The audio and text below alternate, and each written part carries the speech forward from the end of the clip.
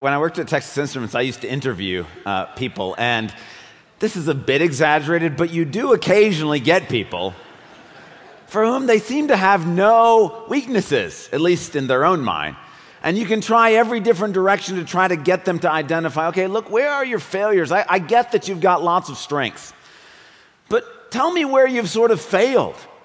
And again, they'll couch it in terms like, well, I probably work too hard, or I'm too committed to the company, or whatever. And so, although it's an exaggeration, there is some truth to the fact that most of us are really better at talking about what we're good at than acknowledging where we've failed. It reminds me, in the early 1990s, there was a Saturday Night Live sketch called Daily Affirmation with Stuart Smalley. And it made fun, basically, of the idea that instead of allowing ourselves to engage in any negative thinking whatsoever, any criticism of ourselves, that what we should do is engage in sort of positive self-talk. And Stuart Smalley, of course, had a very famous line that anytime there was negative criticism, he would look into the mirror and say to himself, I'm good enough, I'm smart enough, and doggone it, people like me.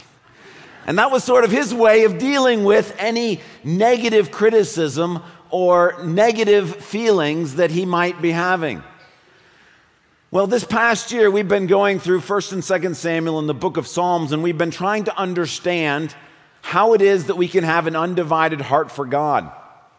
And while it is that we can learn most of what we need to from positive examples, sometimes it's necessary to look at negative examples to see what it means to not have an undivided heart for God. And this morning we want to look at an example sort of like Stuart Smalley, or what you might have seen up here, of what a person can look like that God says, I want you to have nothing to do with that kind of attitude or lifestyle. So before we begin, let's ask the Lord to bless this time. Let's pray together, and then we'll look at God's word. Father, we are grateful for your presence with us this morning. Thank you that we can sing to you. Lord, thank you that we can give glory to your name. God, we ask that as we open your word, Lord, especially today as we look at negative example of what we are not to be. Lord, I pray that your spirit would bring conviction. I pray that our eyes would be open. Lord, I help us to be honest with ourselves. Lord, help us to be honest with you. So, Lord, that we might experience your love and grace in the midst of who we really are, not who we pretend to be. In Christ's name we pray these things. Amen. If you have your Bible, would you turn to Psalm 36? Psalm 36. It's page 398 in the Bibles that the church provides. Psalm 36. Last week we looked at Psalm 84. And in Psalm 84 we saw this very positive affirmation which says, the Lord bestows favor and honor. No good thing does he withhold from those whose walk is blameless. Well, Psalm 36 continues right on in that same vein. And in verses 5 through 9, continues to affirm the goodness of the Lord. Listen to what the psalmist says. Your love, O Lord, reaches to the heavens, your faithfulness to the skies. Your righteousness is like the mighty mountains, your justice like the great deep. O Lord, you preserve both man and beast. How priceless is your unfailing love. Both high and low among men find refuge in the shadow of your wings. They feast on the abundance of your house. You give them drink from your river of delights. For with you is the fountain of life. In your light, we see light. It's an incredibly positive affirmation of who God is and the goodness of God that he regularly bestows upon us, just like we saw last week from Psalm 84. But in Psalm 84, there was a condition.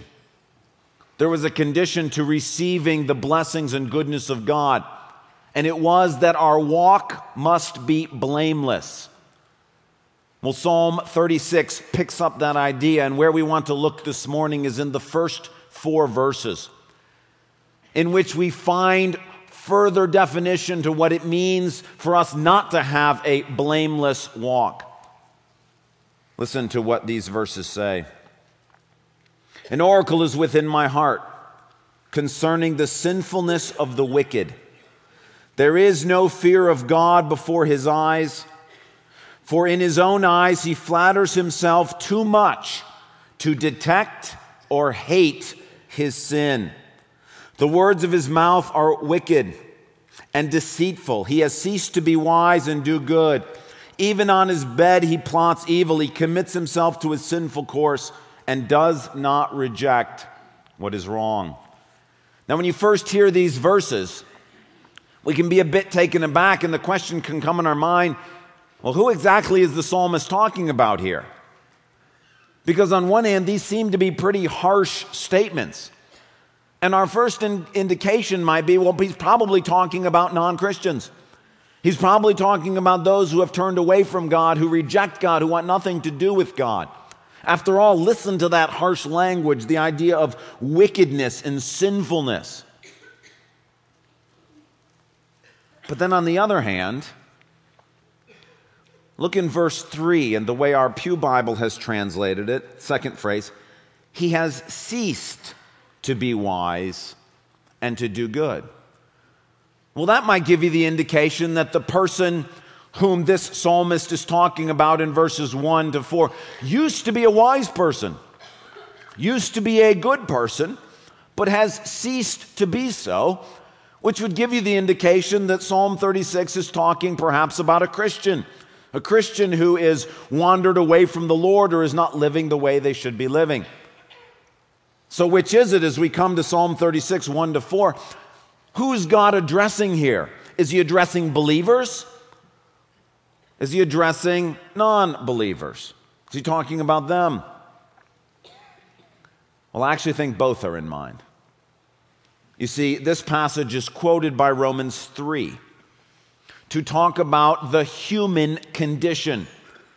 And the point is that what God has to say in verses 1 to 4 apply to those who are not yet believers in Jesus, who are continuing to live out the sinfulness in their lives and for whom there is something true that is keeping them from experiencing the blessings and goodness of God. But it's also true for those of us who are Christians, who choose to walk away from the Lord or to disobey God. That there can be something in our lives that can also hinder us, practically speaking, from experiencing the blessings and goodness of God.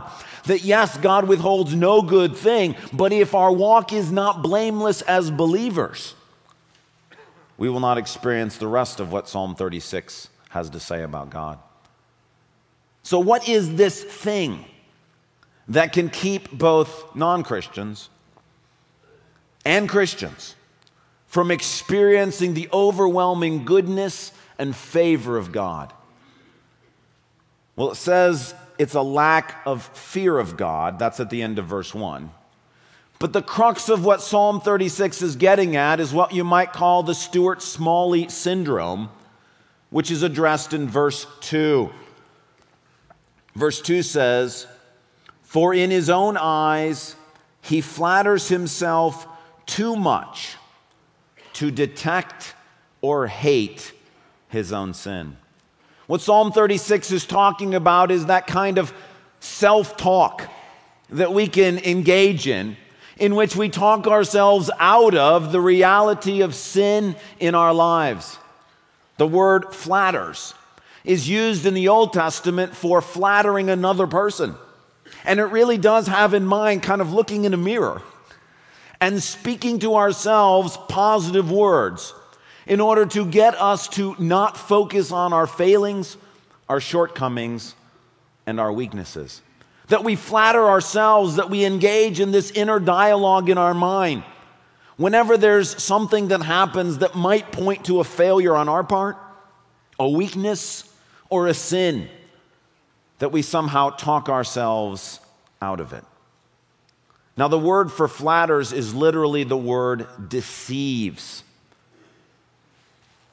which means that the person that Psalm 36 has in mind can also be someone who has low self-esteem.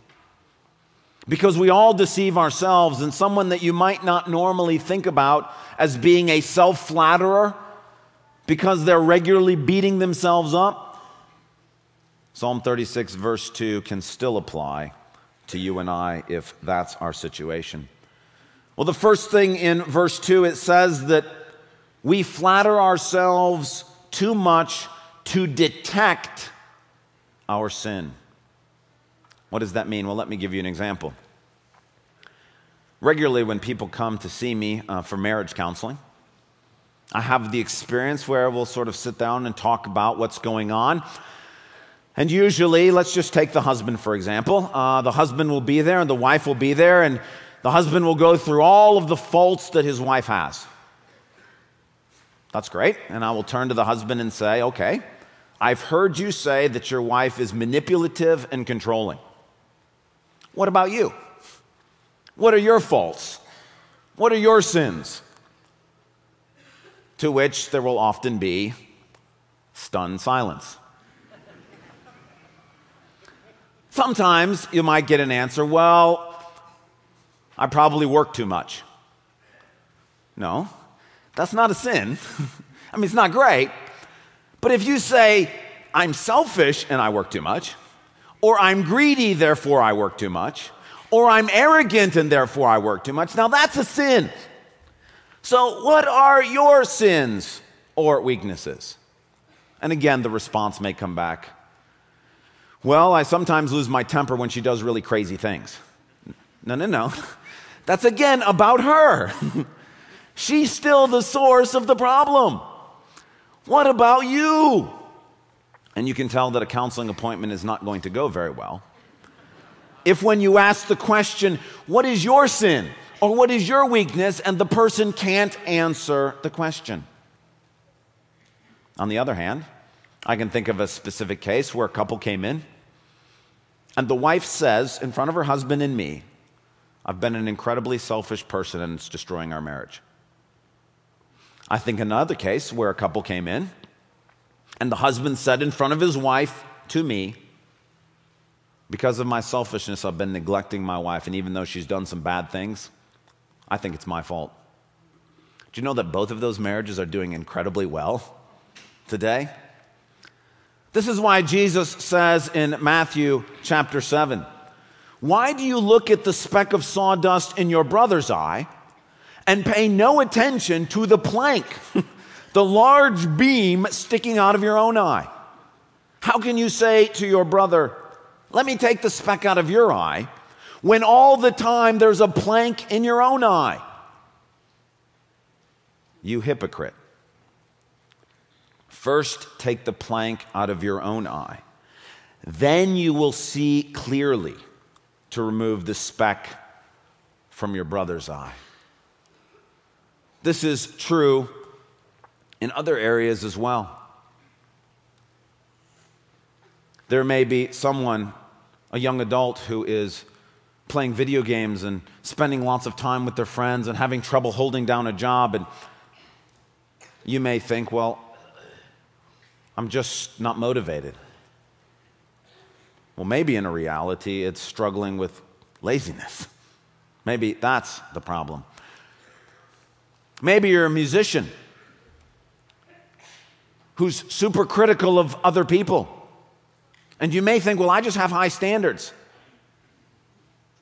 Well, it may be that you're struggling with the sin of legalism. Or maybe you or I are a person we're super blunt with other people. And we say, well, I'm a straight shooter. No. Maybe we're struggling with the sin of harshness or a lack of grace towards other people. You see, we all talk ourselves into having a positive label for what it is that we do that somehow doesn't make it seem so bad. The classic case of this is Revelation chapter 3, where Jesus comes to the church at Laodicea. And he says to them, these are the words of the Amen, the faithful and true witness, the ruler of God's creation. This is what Jesus says to a church just like ours. I know your deeds, that you are neither cold nor hot. I wish you were either one or the other. So because you are lukewarm, neither hot nor cold, I am about to spit you out of my mouth. You say, I'm rich. I've acquired wealth and do not need a thing. But listen to what Jesus says. But you do not realize, this is to a set of Christians in a church, you do not realize that you are wretched, pitiful, poor, blind, and naked. I counsel you to buy from me gold refined in the fire, so that you can become rich, and white clothes to wear, so that you can cover your shameful nakedness, and salve to put on your eyes, so that you can see. This is what we do. We tell ourselves, hey, I'm okay. Yeah, everything's all right. It's not that bad. And Jesus comes and says, you're deceiving yourself. You're flattering yourself too much to be able to detect your own sin. Now listen, like I said at the beginning of the sermon, this can be true for those with low self-esteem as well. You can say to yourself, or I can say to myself, well, I'm just a failure. No one wants me around. I can't do anything right. I never seem to get a break. Everybody would be better if I wasn't here. But listen carefully to that language. It's still deceiving. There's no sins in that list anywhere. Failure, that's not a sin. Not getting a break, that's not a sin. People being better off if I wasn't around, that's not a sin. We can deceive ourselves through positive self-talk or through negative self-talk. If you say, I'm a greedy, covetous person, I struggle with idolatry, I'm having trouble with pride, now those are sins. I'm a failure, nobody wants me around, that's not a sin. And so it doesn't matter if it's positive self-talk, hey, I'm fine, everything's okay, what's the big deal? Or negative self-talk, I'm a terrible human being, I'm a horrendous person.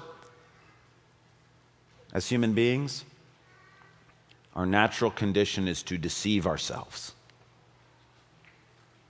to flatter ourselves too much, to be able to detect the presence of sin in our lives.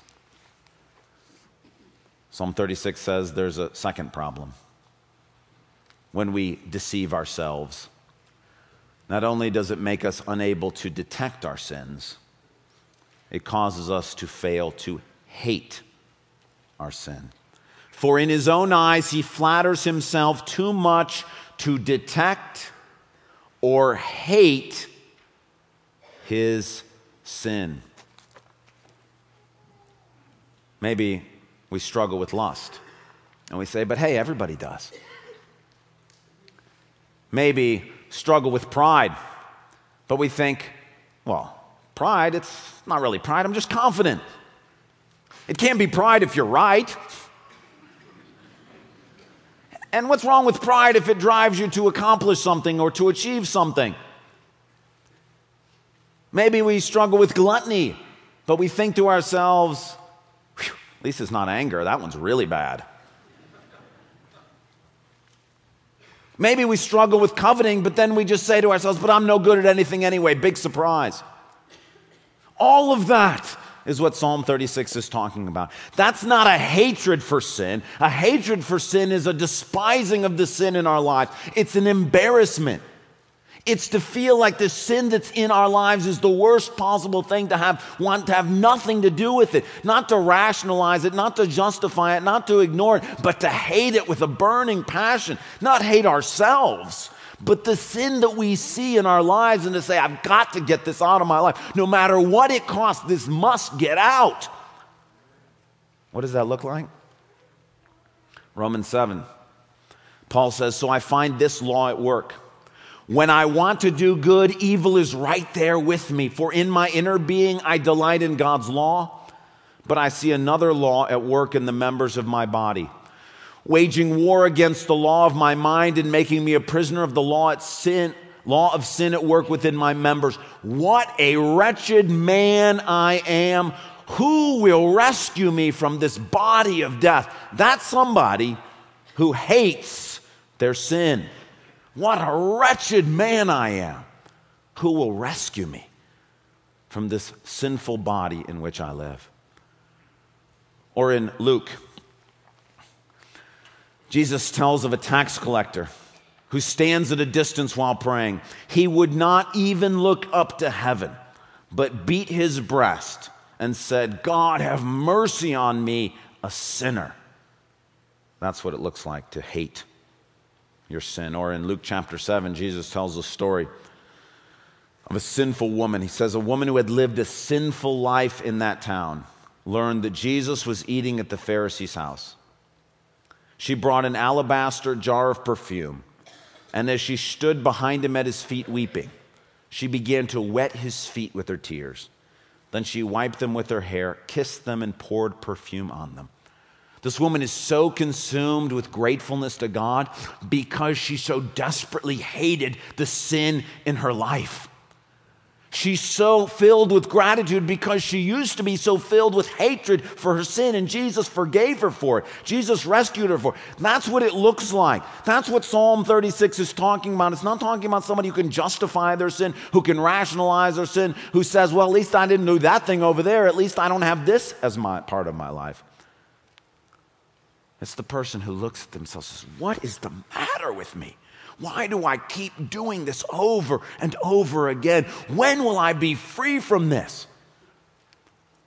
Like Paul says, I am the worst of sinners.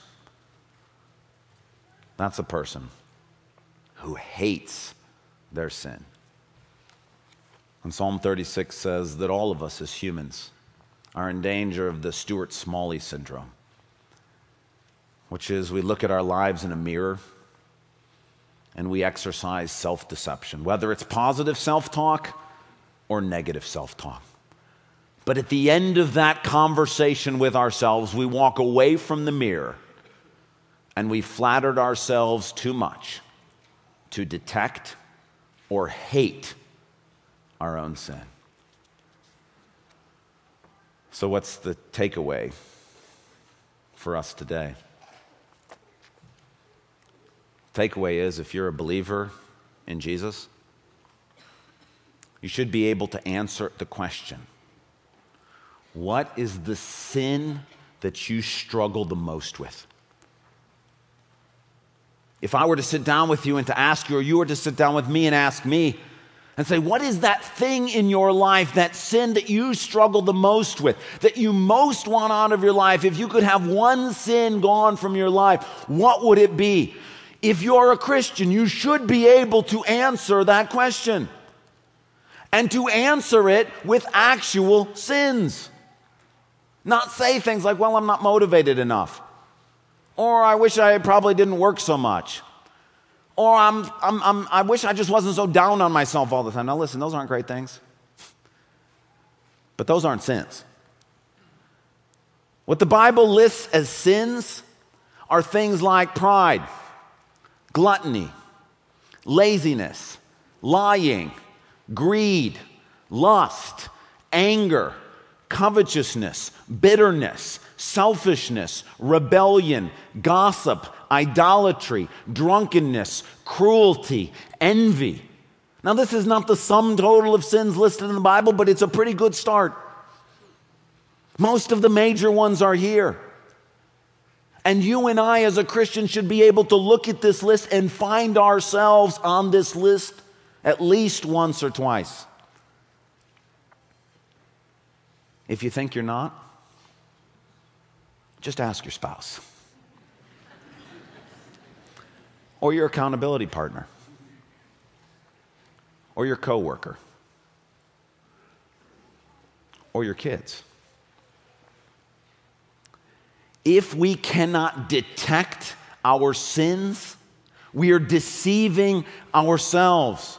We are on this list somewhere. And you and I should be able to say, oh, I struggle with this. I struggle with pride. I struggle with gluttony. I struggle with laziness. Whatever it is, we ought to stop with the self-talk that says, well, I'm just not as motivated as I ought to be. Or I don't think as much of myself as probably I should. I get down on myself sometimes. Or you know what, I like to have things my way. No, it's selfishness or pride or laziness or gluttony. Look, these are sins and we all have them in our lives. And Psalm 36 says, there's no way to experience the blessings of God if you're unwilling to identify and hate the sins in our lives. So if you can't pick out yourself on this list, go home today and ask God to begin to reveal it to you. Ask Him to take the blinders away, to help you to see where you are. And if you find yourself on this list and you think, well, mine's not as bad as that one over there, or you feel right now during this sermon, I hope my friend is listening because he is definitely up there.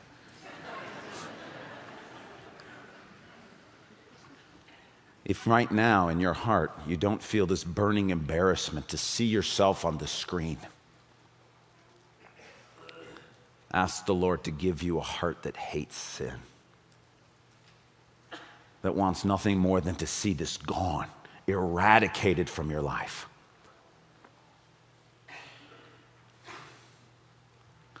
But what if you are a Christian who you found yourself on this list a couple of times? And you think, but by God's grace, that's not the dominant feature in my life anymore.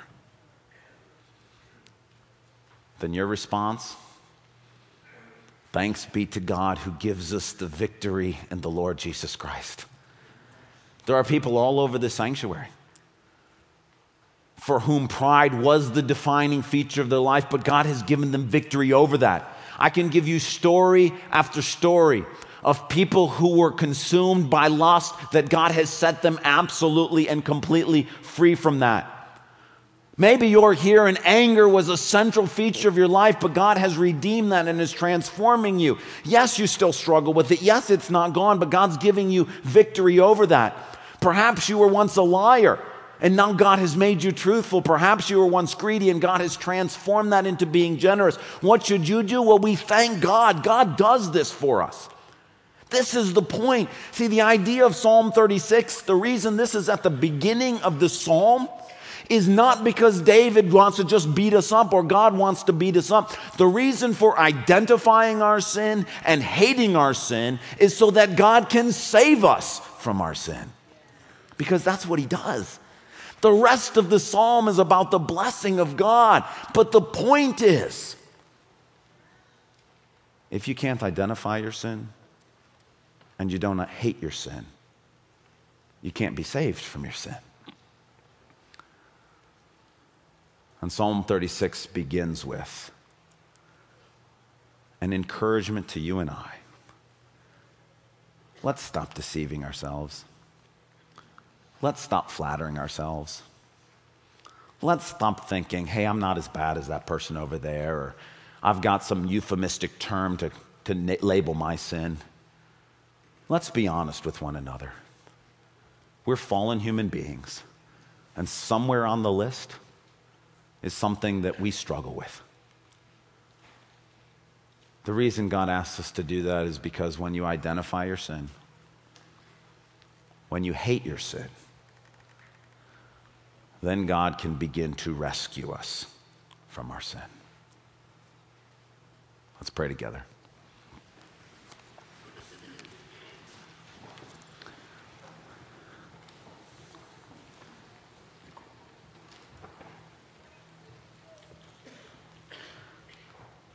Father, I am reminded of the words of Isaiah that when he came into your presence, he said, "Woe is me, I am ruined. I'm a man of unclean lips living among a people of unclean lips."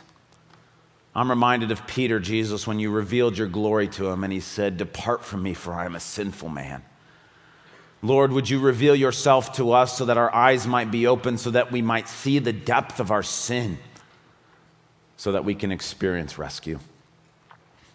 Lord, I pray, as Pastor Steve prayed earlier, for any who are here who are not yet believers.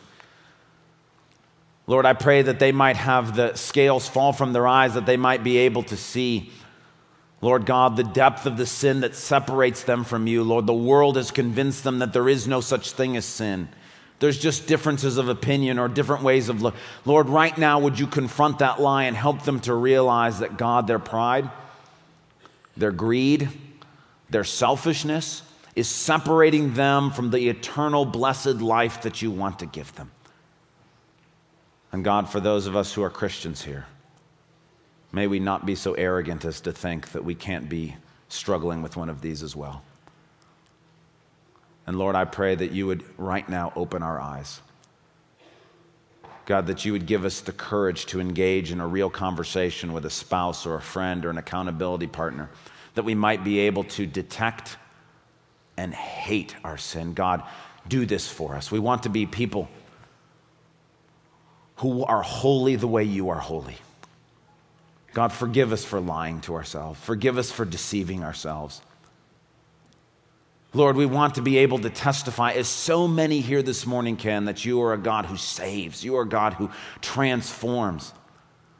Lord, what greater glory is there for you than the fact that you have taken a group of sinners and are transforming them to be like Christ? God, be glorified in our lives. Help us to identify and hate our sin the way you do. In Christ's name we pray. Amen.